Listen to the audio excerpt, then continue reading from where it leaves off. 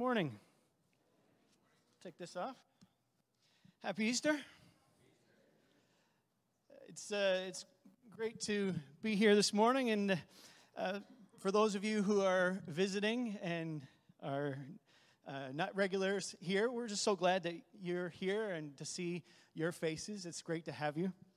And we are celebrating, as we've just said, we're celebrating the greatest celebration of the whole year. The greatest celebration to us as Christians on the Christian calendar, because today, hundreds of millions of people once again, think about that, hundreds of millions of people once again will gather in various places and are already gathered and have already gathered to acknowledge all around the world a moment in history that changed the world. It changed the history of humanity, and it continues to change the outcome of people's lives today. Do you believe that? And so not only did this Easter event change history, but it also offers to change our present and our future as well. God is still able to take a life filled with hopelessness, filled with questions, filled with brokenness and doubts. And He can turn it all around, and He can give us new life and new purpose and new meaning, all because, as we've declared this morning, Jesus is alive and has the power today to forgive whatever our past is. Even if we don't feel like we deserve it. I want you to catch that this morning. Because maybe some of you feel like God can't do anything in your life. Because you don't deserve it. Well, that's not true today. And a couple of days ago, many of you joined with us on Good Friday over at Calvary Church. And we remembered the death that Jesus died and the cost of His life that He was willing to give in order to take our place, in order to die for our sins. Well, this morning, 2 days later, I'd like for us to read through the story of that first Easter morning, to grasp the significance of all that was accomplished by Jesus that day. I'm gonna read through the verses. You might, I'm not gonna tell you where to find it because I'm gonna move through things quickly. But thanks, I see some of you got out your Bibles, but just trying to follow along with me as I read. And as we jump into the story this morning, we find that Jesus has died, that His body has been wrapped up in grave clothes. He's been placed inside a stone tomb. There's been a large boulder that would take multiple people to move, and it's been placed in front of this tomb, and guards have been placed in front of the tomb because of how popular Jesus was.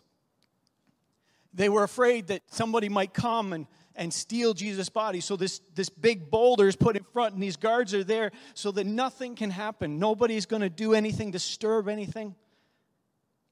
And in Luke 24, verse 1, it says that very early on Sunday morning, the women, which were friends of Jesus, they went to the tomb. They took spices that they had prepared.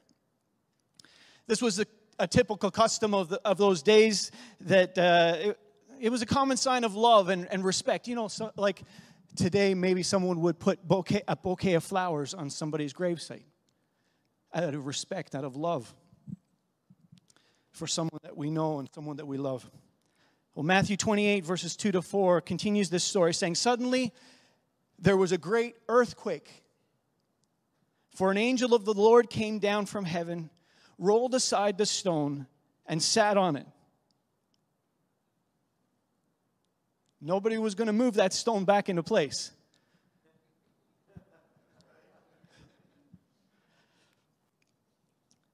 His face shone like lightning, and His clothing was white as snow. And the guards shook with fear when they saw Him, and they fell into a dead faint. And in Mark 16, verse 3, we go back to the ladies as they're approaching this tomb, and they're asking each other, "Who will roll the stone away?" Who will roll the stone away from the entrance? Because there's a bunch of these ladies, and they're thinking, we're not going to be able to do it. there's 3 of us here. We're walking on the way to this tomb. We're not going to be strong enough. This is a massive boulder. Who's going to roll the stone away?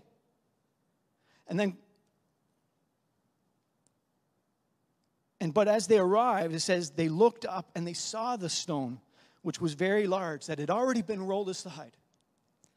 And then going back to Matthew 28, it says, then the angel spoke to the women, don't be afraid. I know you're looking for Jesus. He was crucified. He isn't here. He is risen from the dead, just as he said would happen. Come and see. I love that. It's an invitation. Come and see where his body was laying. And now go quickly and tell the disciples that he has risen from the dead. Come and see for yourselves that he's risen.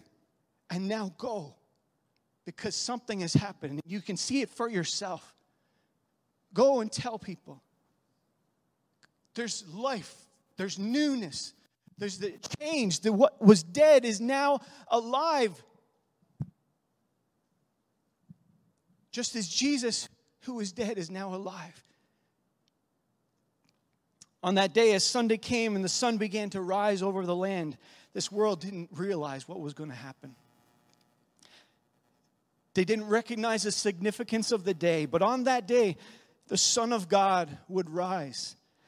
And hope and new life would begin. And an angel, as the angel said, he is risen. He is not here. But why did Jesus have to die in the first place?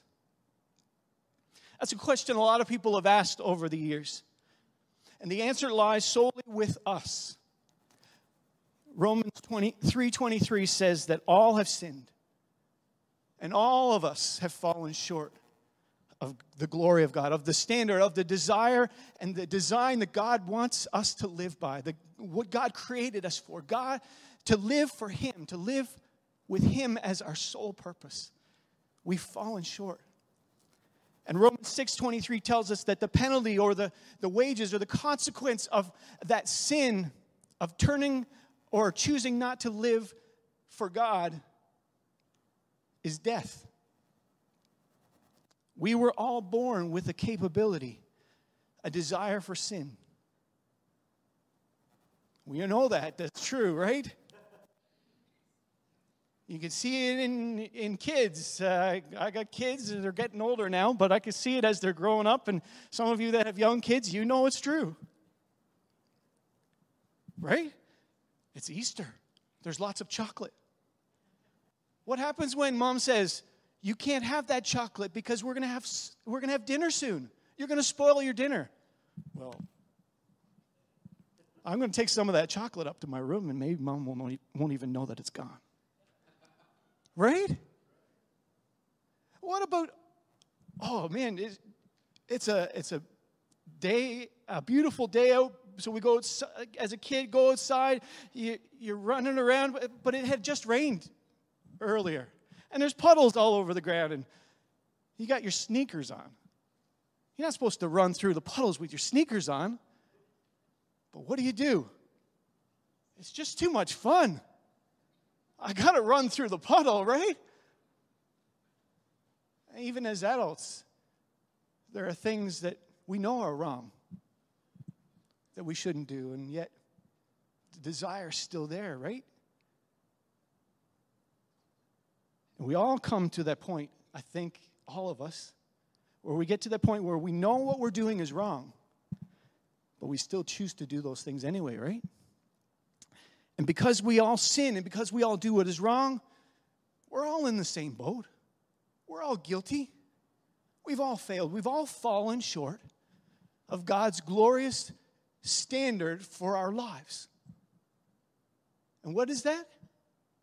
It's sin. That's the definition of sin. We've missed the point. But the great thing about God is that even though we have continued to fall short of God's best for our lives, His love has never ended. He always had our best in mind. There was nothing that we could do to save ourselves, but in His great love, Jesus, God's Son, God Himself, came to this earth, came and turned it all upside down. God sent His Son through a demonstration of His love and of His mercy, of His grace, that has held this world in amazement for centuries since.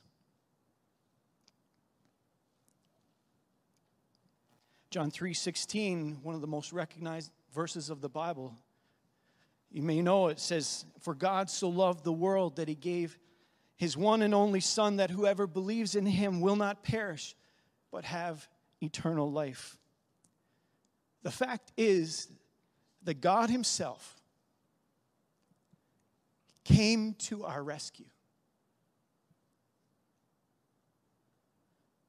The fact that the very one who created us and breathed life into us filled our lungs, gave us this life that we have, is the same one who also died to give us a new life. And I don't know about you, but that astounds me. That He came to our rescue and He gave us a second chance. Sin has brought this world lots of pain, lots of grief, lots of sorrow. But because Jesus lives, we can truly live. And because He rose, we can come alive and awake, and we can go from death to life, new life in Him. Our God is a merciful God. And wherever you are, wherever you've been, however bad or good or whatever you think you are, God in His love for you will always come to your rescue if you'll invite Him. It doesn't matter how long you've chosen to live without Him. He still waits. He still reaches out. He still offers you life. If you'll just receive it, if you'll just believe it, and He will become the leader of your life if you'll let Him. It's a spiritual life change, an inner change that comes from having our sins forgiven, of having Him make us new again, and giving us that new start that He wants to give us. The Bible refers to this as being born again. Maybe you've heard that term.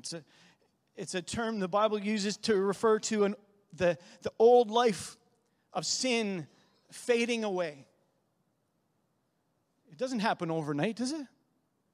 No. But it begins to fade away, and we begin to take on this new life over here.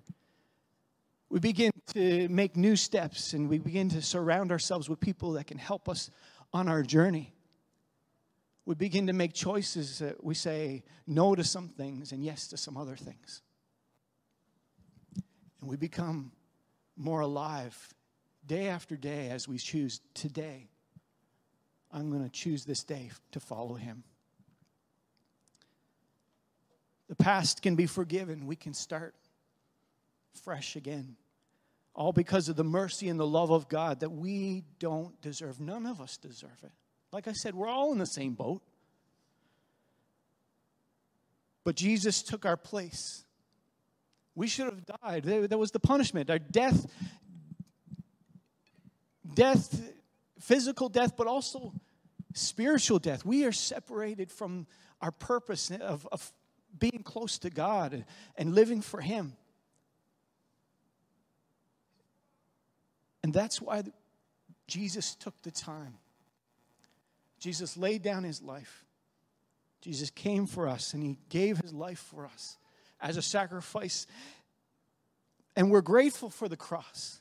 And we're grateful for what it represents. But as Pastor David already said, if Good Friday was the end, if that was the whole story, we wouldn't have Easter to celebrate. The cross would lose its power. It would lose its impact. It wouldn't mean anything. It would just be another sacrifice of a guy who died on a cross like so many other people did back in those days, we'd have no chance of forgiveness. We'd still be bound by the struggle that we all live by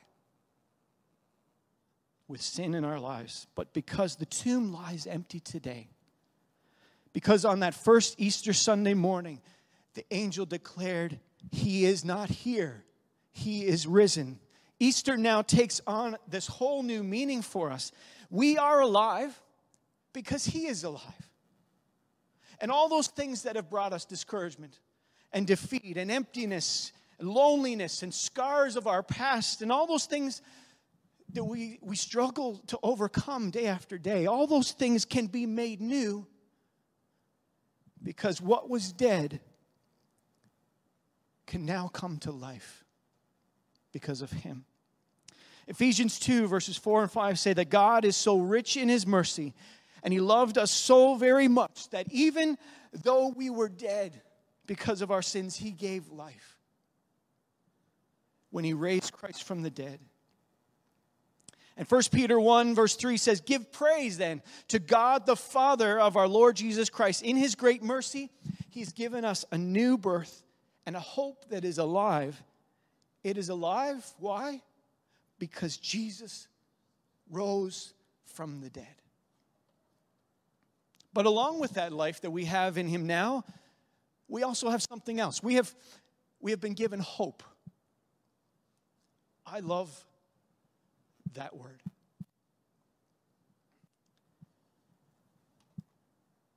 It's not a wishing kind of hope where we wish something is going to happen, but it's a confident hope where we know because of God, because of Jesus who is alive, that we know that what he has promised, what he has offered to us is real.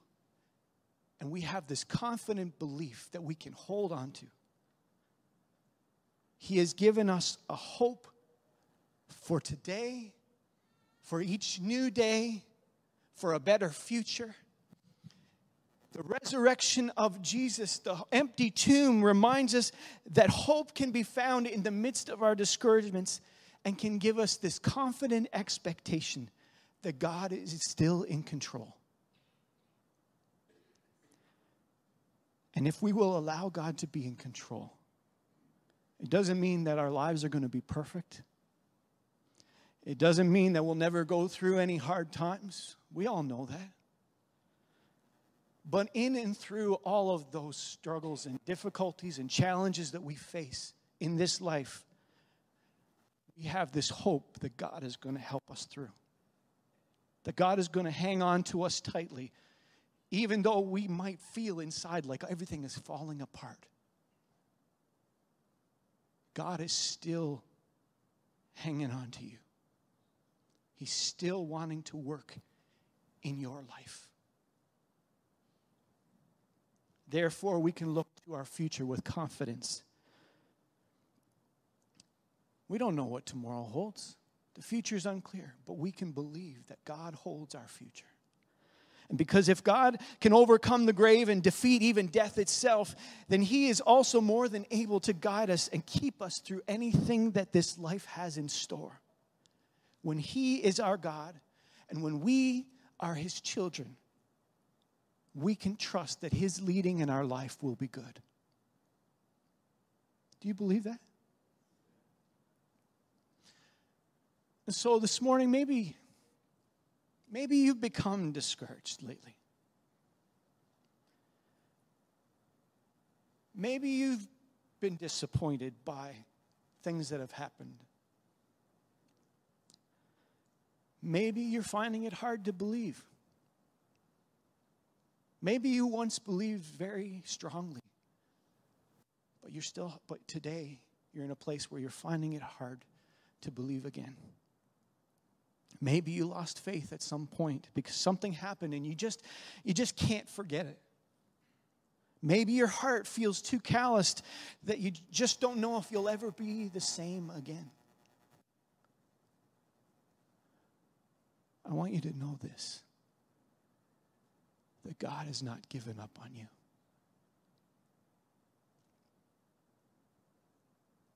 That he longs to bring you back to life again. And I would say to you, there's still hope for you.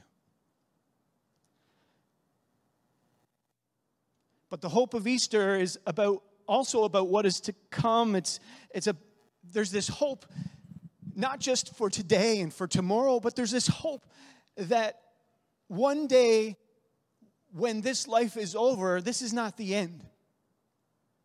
That we have something greater to live for. That one day, Jesus, who is alive, who is now sitting, the Bible says, at the right hand of the Father, who is working between us and God the Father. When we pray in Jesus' name. Jesus goes between us and God the Father, because when we invite him to forgive us and live in our lives, he makes the way. We were separated from God because of our sin. But Jesus has made that way. And when we celebrate Easter and when we celebrate the empty tomb and when we put our trust in God, we believe that there is hope for tomorrow, for our future, for after this life is over, that we will one day live in a place where, it's going to be full of excitement. Let me tell you, we think of heaven sometimes as this land above the clouds and nothing going on except eating cream cheese and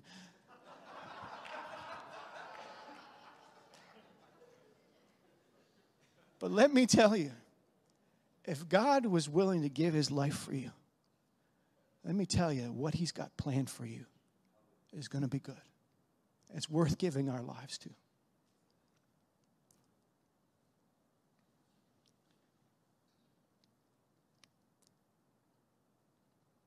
Ephesians 2, verses 4 and 5 say, God is so rich in mercy. I want to read that again. He loved us so much that when we were dead because of our sins, he gave us life. When he raised Christ from the dead. And it is only by God's grace that you have been saved. By God's mighty power, Jesus is making us alive. And maybe you're here, and maybe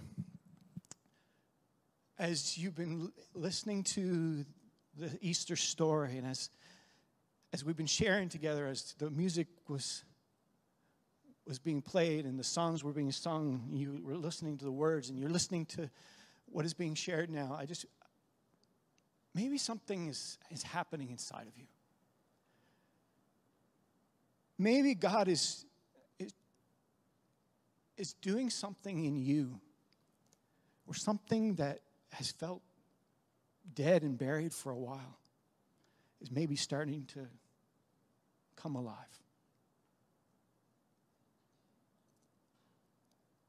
Maybe you're here and you're beginning to lean in, to think, maybe this is real. Maybe I want to believe.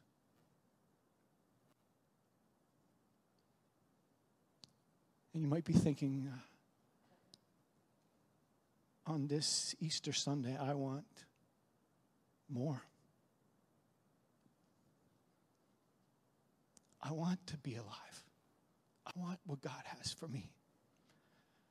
If that's you, I want to pray for you this morning, if you'll let me. And I want you just to believe inside your heart and in your thoughts that God can do that for you. That God can take what you felt is long past. Maybe you've buried it for a long time. Maybe there's never been anything there. Maybe you've never even thought about God much in the past. But I want you to lean in, to pray with me as I pray for you. In your own heart, say, God, I want this. God, I want what you have for me. God, I want to be alive. I want my life to mean something. If you're here and you want that, maybe you're here and you've served God for a long time, or you're beginning your journey, but you just want more of God. And you want him to continue to make you more and more alive in him. Would you pray that as well? Can we bow our heads as we pray together? God, I thank you for what you're doing in this place. I thank you for what you're doing in people's hearts this morning. God, that you, as we remember what you've done in going from death to life, Lord, we believe that in our lives, you can make what was dead come alive. And God, you can give us that hope, that confident hope for each new day, for our future, God, that you will be with us, that you will hold on to us no matter what we go through. And so, God, I pray for those who would say, God, I want more. I want to invite you to begin that journey with me. I want to give my life to you, God. I want to be yours. I want to follow you. I pray in their own hearts that what I'm saying would be real to them. And they would invite you inside, into their world this morning. We pray that in Jesus' name. If that's you, would you just pray this after me? And maybe all of us can pray together. Dear Jesus, we thank you for Easter. And I thank you this morning that you died for me. But not that you're still dead, but that you're alive. You changed everything. And this morning, I know that you're wanting to change something in me. And so, God, I give you my life. I give you my future. I give you my hopes and dreams. Walk with me. Guide me each day. Help me to live for you. Forgive me of my past, of the times I've messed up. And help me to move away from the struggle that I've faced and to walk closer to you. Help me to surround myself with other people that will help me to live this life for you. We thank you for what you've done. In Jesus' name, amen. If you're here and you prayed that prayer, I want to encourage you. The Bible says that if we confess with our hearts and we believe, if we believe and we confess, if we believe that Jesus is Lord and confess with our hearts, our mouths, that God raised him from the dead, that we are saved, that we have given our lives to him, that there's a change that comes into our lives. And so this morning, you've done the first thing. You've believed.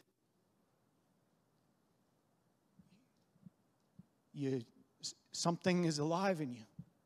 But I'm going to encourage you that at some point, maybe you want to just turn to somebody even now, or maybe as you're going out, and just say, I prayed that prayer. I made that my choice. Or just say something to somebody, just to say, I did it. And you know what? What's going to happen? That person is going to say, awesome. I'm so proud of you. I want to walk with you, and we're going to do this together. And you know what? That's the great thing about church and about what we have here. People that come together week after week. And I'm going to invite you to come or to find a church family that you can be a part of, where you can work, you can journey together and live your life together, because we're stronger together. And so I encourage you to do that. I'm going to invite the worship team to come back, and they're going to sing one final song. In conclusion, the song says, "In Christ alone, my hope, Christ alone, my hope is found." And then it talks about, Jesus being the cornerstone, the foundation that we build our lives on. And I want you to believe that today, that you have begun that journey and you are continuing that journey maybe. You're building your life on Him. Amen? God bless you.